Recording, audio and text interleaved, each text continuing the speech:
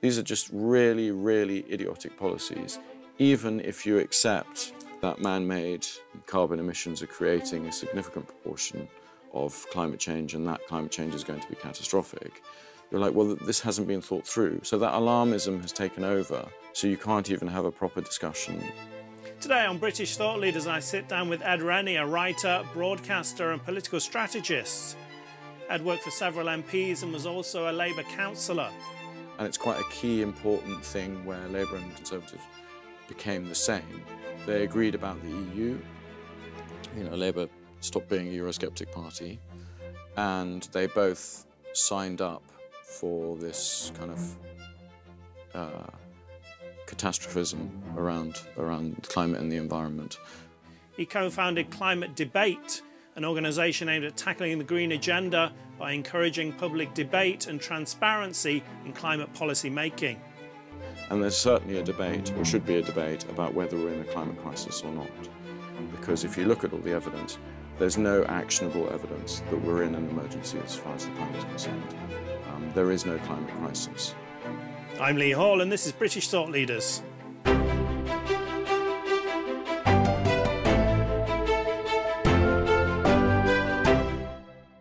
Ed Rennie, thank you for joining us on British Thought Leaders. You've spent a lot of your working life in politics. I felt when I was younger there was quite an obvious red team, blue team. You had your John Prescotts, you had your John Majors. But in more recent times, Labour seemed to be moving away a bit from the kind of more far-left stuff. I mean, Jeremy Corbyn's not allowed to stand, it seems, and the Tories are being less conservative, really.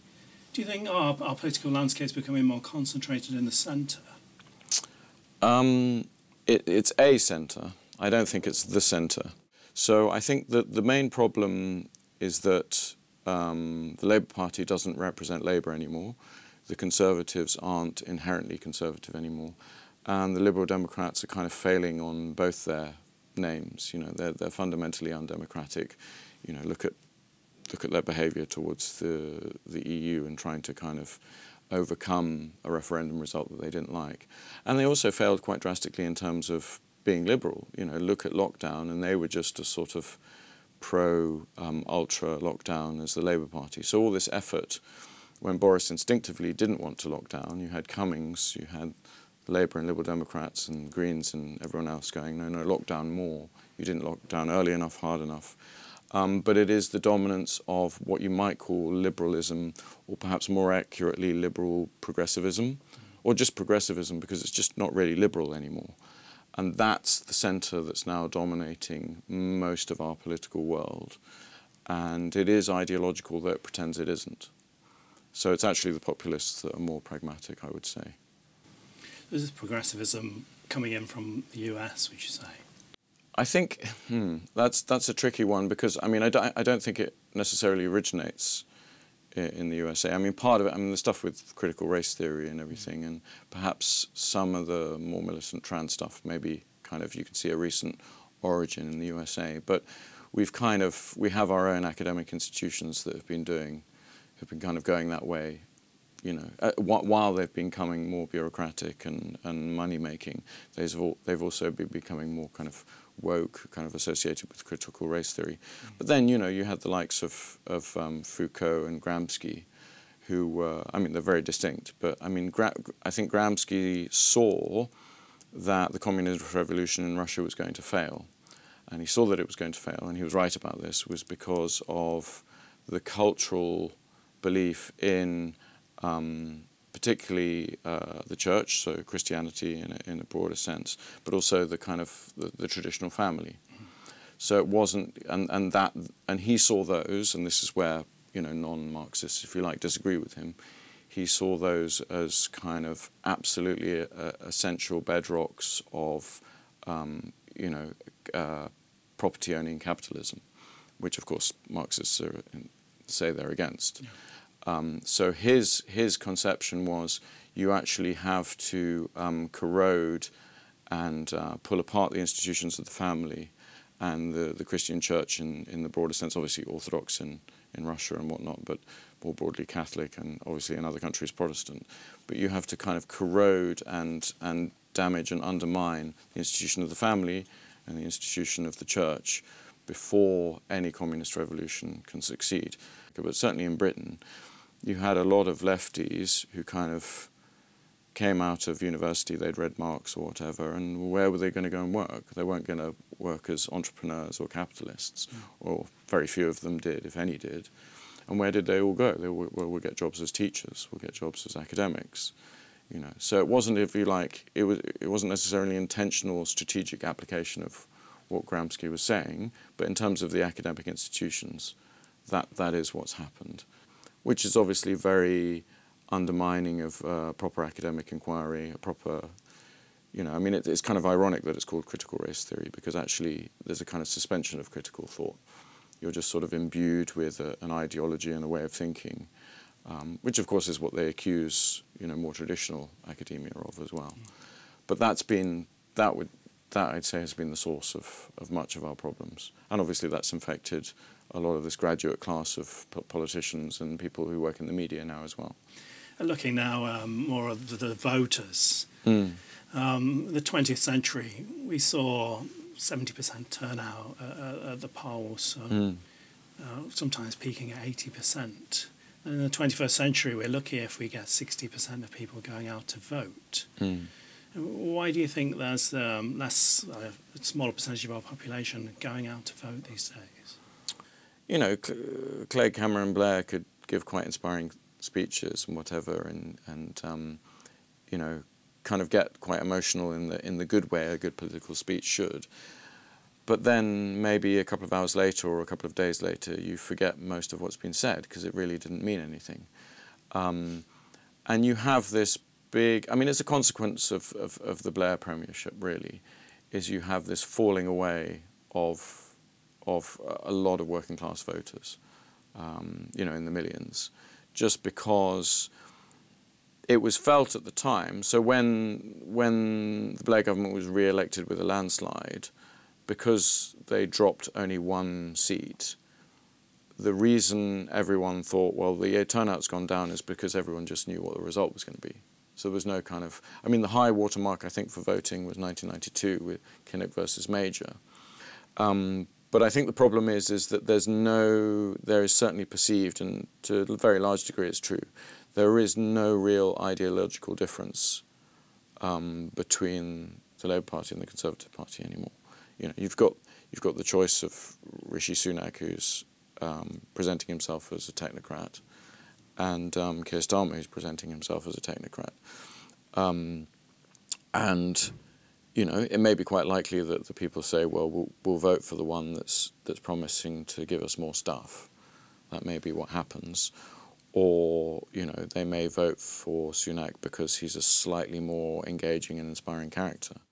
But it's also important that 1992, around the early 90s, was when we started pursuing policies that were related to what you would call climate change alarmism or climate alarmism, which is the body politic sort of, without really critically thinking about it at all, just accepting this idea that the world is in danger in the next 50 years or 30 years. And of course, all of these predictions have been made before and then they're rescheduled. So it's a bit Malthusian, it's like Malthusian population explosion predictions, like we won't be able to feed ourselves by X date, and then we reach that X date and it hasn't materialized, so it gets rescheduled. It's the same thing with the climate is going to reach this point of no return, and it's always sort of just 20 years away or just 10 years away, and then we reach that date and it gets rescheduled. And it's quite a key important thing where Labour and the Conservatives became the same.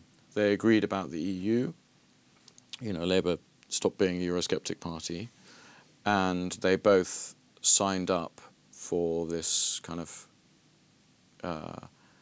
catastrophism around the climate and the environment. And that's really started to more and more mean that if Labour do win, the policies won't be significantly different, and there won't be any real difference to kind of boosting the economy, unless we get off this idea that you can't have hydrocarbons, and we have to go to sort of 50% wind power or something absurd like that. then economic growth is just going to continue to be really, really sluggish. There are other things as well, like productivity and so on, but just that overall kind of pursuit of using less and less energy and not having it from a reliable, affordable source. It just affects, households, businesses, industry in particular, but, obviously pubs and shops, have energy bills as well. And I think as we speak, their support from the government is coming to an end on Friday this week. So, I mean, businesses are going to go out of business because of this. It's extraordinary. What can we do to encourage the democratic involvement and get those people voting back up? So, Climate Debate UK, which is something I co-founded with my colleague Ben Pyle, we've been collaborating with Together, who came about from the Together Declaration. They were pushing against COVID-19 vaccine passports and seeing this as, and a lot of coalesced around that. So they've sort of been creating a movement. But I was talking to Alan, who's one of the, if not the founder, the key founder, and I was saying, really, really what you guys are about is two principles, is freedom and democracy. And I think together with, there's the Fair Fuel campaign, and there's, you wouldn't really call them mass membership organisations, but there are a lot of people who signed up to the emails, so they're getting these information and they're coming to meetings. And also, way beyond them, you've got people who are very, they're pro net zero, but they just see ULEZ and, LTNs being extended to areas where they're just not needed and they would just make matters worse. So it's actually broader than any kind of environmental skepticism.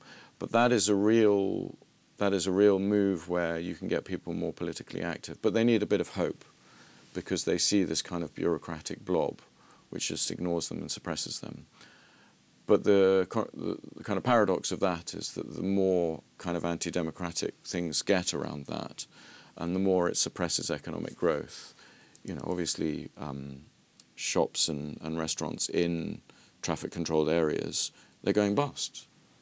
One of the best restaurants in my area is just, it's managed to survive all the lockdowns over COVID, but in the end, because of lower traffic neighbourhoods and all the rest of it, just couldn't make a profit. So it has to get worse before it gets better, and people are gradually becoming more and more aware that this stuff is happening, and that happens also on the culture stuff. So a lot of people who are kind of against or kind of wouldn't be supportive of gender self-identification, they kind of, until quite recently, had been quite sanguine about it because they say, well, all these storms in the teacups, it's just a small proportion of people. It's quite a natural reaction. 1% of people are trans. If they want to self-identify, that doesn't affect anything else. But they're beginning to see how ideological and aggressive it is and how it's corrupting their children's education. And so, again, there's this kind of real concern. But the difficulty is, of course, is that, as I was saying before, it's actually the people who are presenting themselves as pragmatic technocrats who are the real ideologues. The irony is that you need a kind of populist movement to democracy, which started getting going with the referendum on the EU. You need to be able to recapture that, but it's getting people who are just sort of sensible people who want to get on with their lives and don't want to be involved in politics. They're realising, well, actually, I have to get involved because this is getting serious now. And I think that's going to accelerate. You mentioned your organisation, Climate Debate. Can you tell us a bit about what your mission is and how you hope to achieve it? We saw that the alarmist narrative had kind of come about, but it hadn't become dominant through any process of discussion and debate. The refrain has always been, well, we've already had the debate. The debate's over. A high proportion, 98, 97, 96% of scientists agree that man-made climate change is a thing, that it's a threat to us. Discussion over, we just have to get on with it. And even if that was true of the science, it's certainly not been true of the policy portfolio that's attached to that. So you have for example, you have this completely misguided thing where we're rushing straight to fully electric cars. When people were buying hybrids, hybrid sales were going up, so electric cars and hybrid cars do more environmental damage in their creation and also at the end of their, your car's life. It's more environmentally damaging. But over its lifetime, the fully electric car is the least efficient. So certainly to some extent with the petrol car, but with a hybrid, it's more realistic to think it makes up for the environmental damage it does in its creation and its, dismembering at the end of its life. The performance kind of balances that out. But you've got to have non-carbon emitting energy sources. So obviously if your fully electric vehicle is ultimately being sourced from coal and oil and gas, then it makes a nonsense of going to fully electric. So, and that happened because of this alarmist thing, well, the world's going to end in the next 30 to 50 years. So, and you don't have a proper discussion, even based on, the proper parameters of what they're aiming for. And, it's the same thing with these, similar thing with these heat pumps. Of course, they are viable in some properties, but most properties they're not viable at all. So they're pushed to abolish the gas boiler by, was it 2030 or 2035? The push to abolish the petrol car. These are just really, really idiotic policies. Even if you accept that man-made carbon emissions are creating a significant proportion of climate change, and that climate change is going to be catastrophic, you're like, well, this hasn't been thought through. So that alarmism has taken over, so you can't even have a proper discussion. And again, the ULEZ and the low traffic neighbourhoods as well.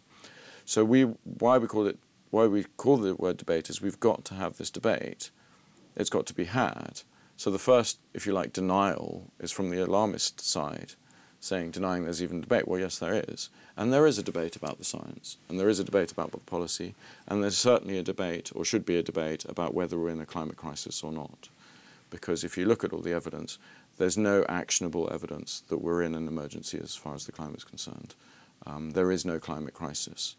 There's a moderate increase in rainfall, and there's a moderate increase in very hot days, but not in every region of the world for either of those. And in terms of floods, sea level rise, storms, all the sort of most disrupting climate or weather events, those have not been getting worse. It's kind of this myth that's come about. It's just assumed. It's endlessly repeated, so it's assumed. But if you look at the observable evidence, it's just not there.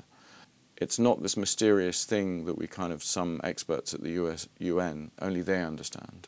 Actually, this stuff is fairly accessible to most of the population.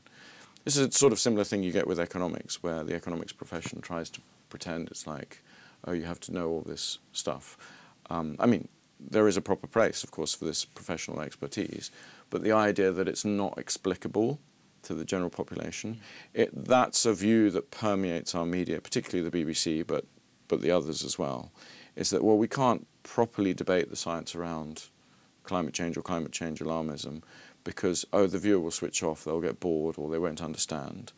And it's no, well actually you have to go through a process of kind of engaging with the science at a way that most GCSE or A-level students can manage. And that, frankly, that's most of the population in that sense.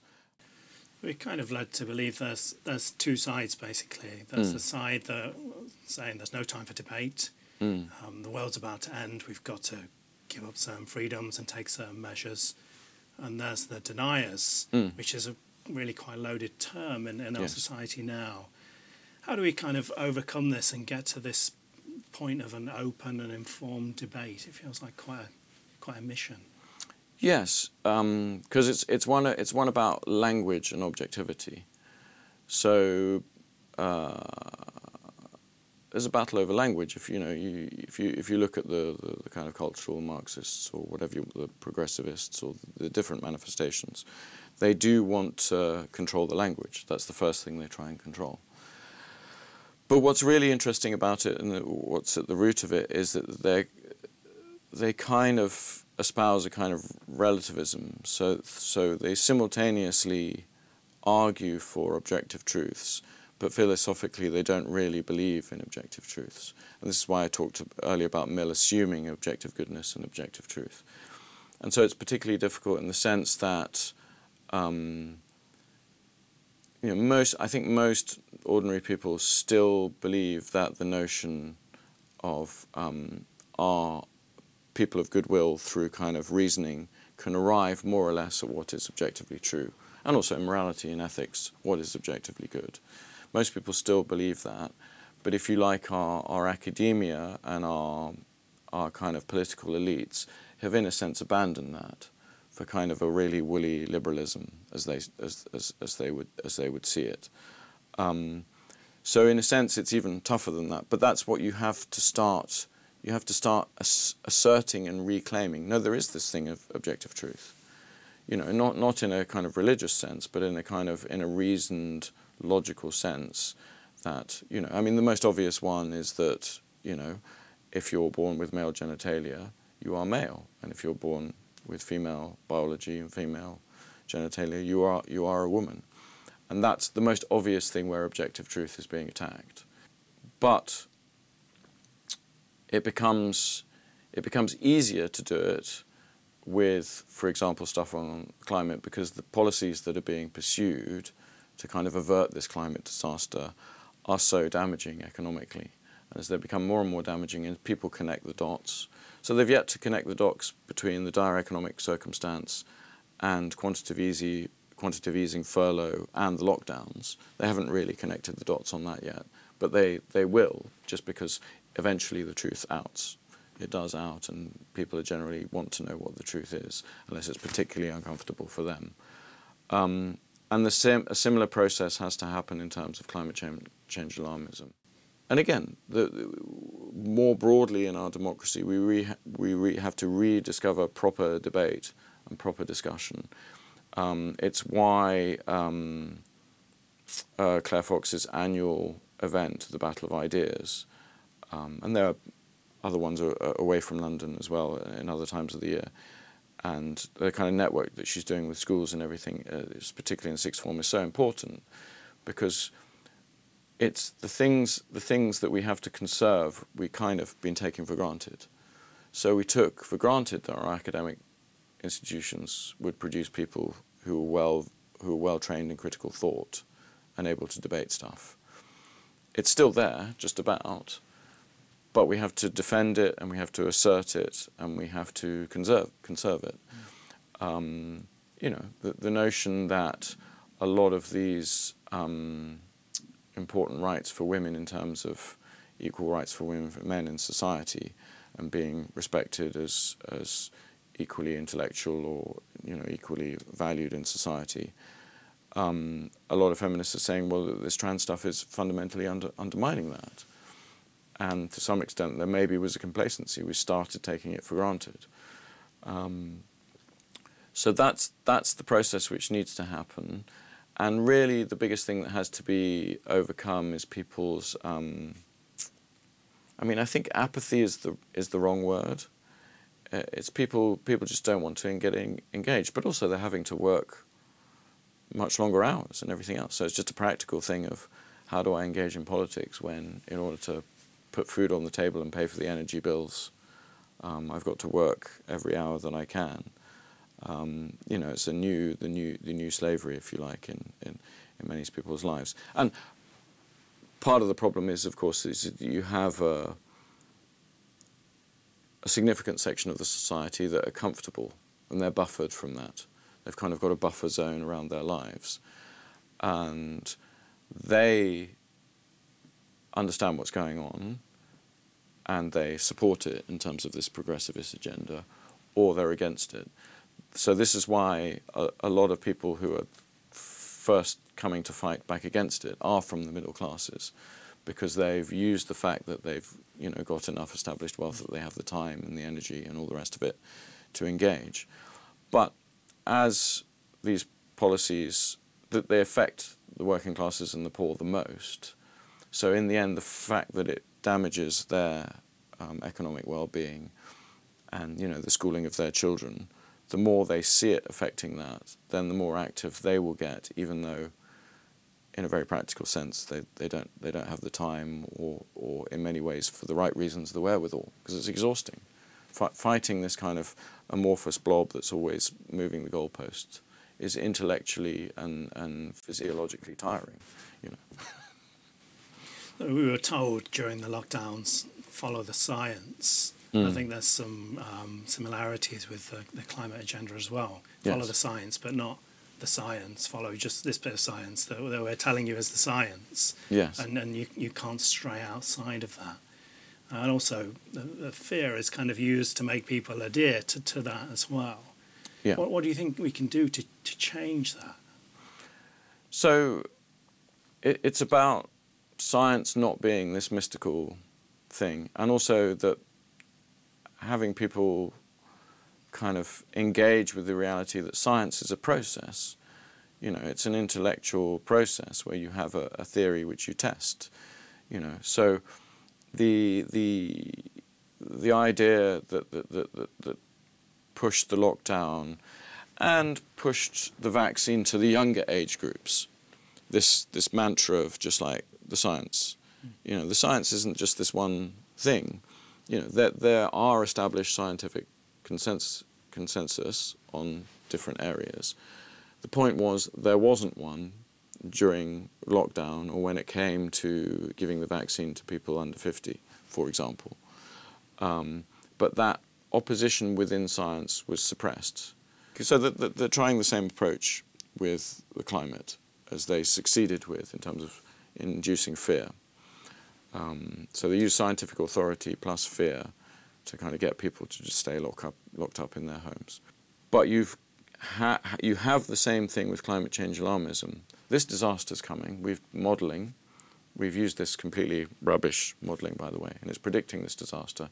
So you have to do X, Y, and Z. And the point is you're only ever going to break that if we don't do X, Y, and Z.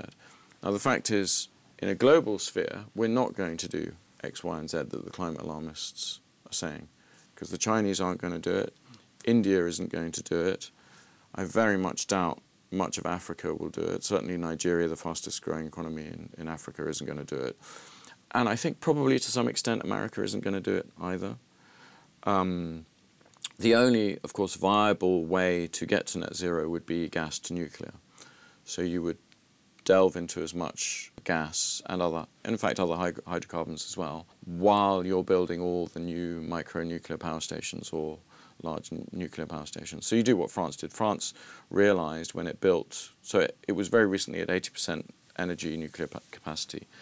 And what it found when it built all those nuclear power stations was building one nuclear power station cost a hell of a lot of money. But if you built a lot, the economies of scale meant it was actually pretty cheap to do it. And that's what they did.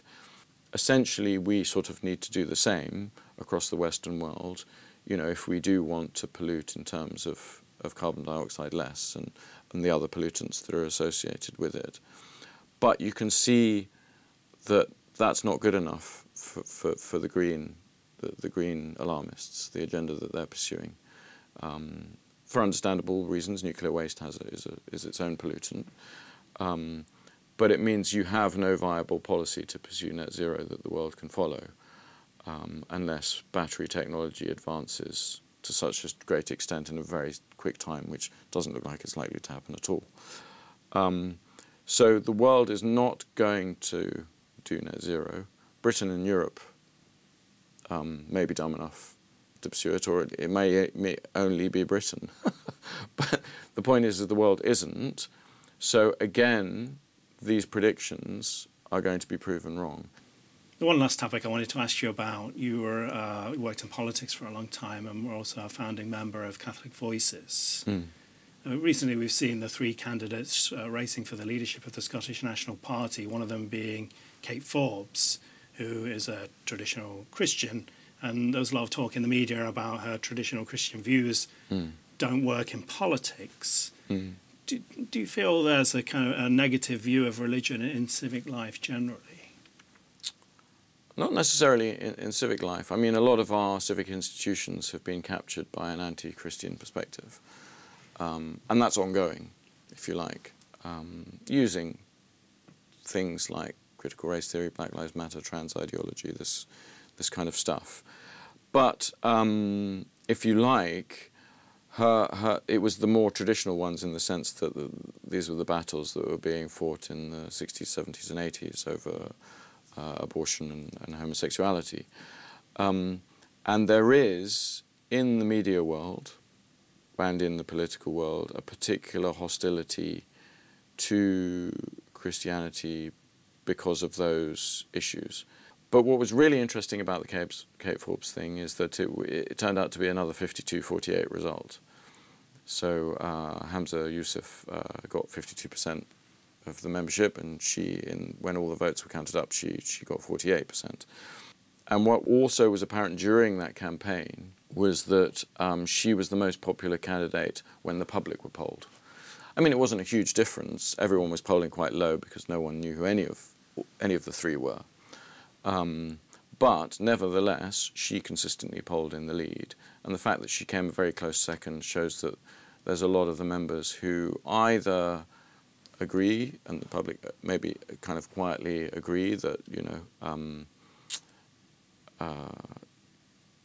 it's fine for Christians to be against living active homosexuality and to be against, more obviously, abortion. So that they kind of share those religious beliefs, if much more quietly and circumspectly.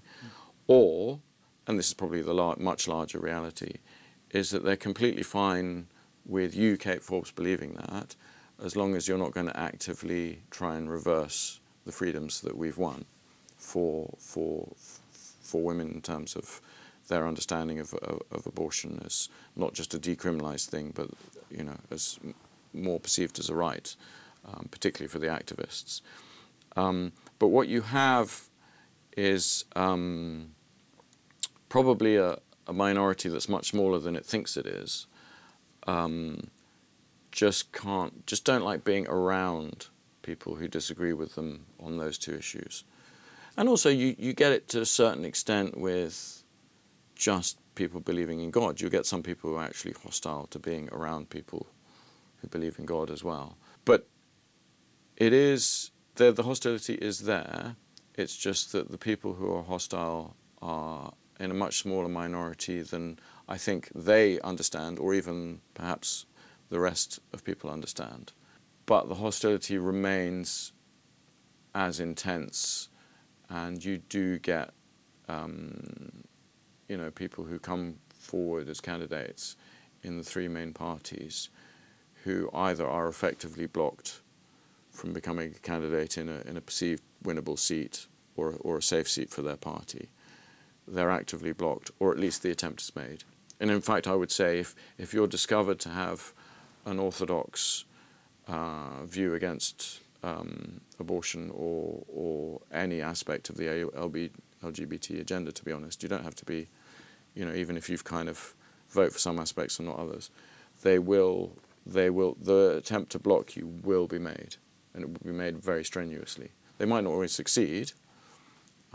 I don't think, it's quite likely Kate Forbes will be the next leader of the SNP, because we've had that fight now.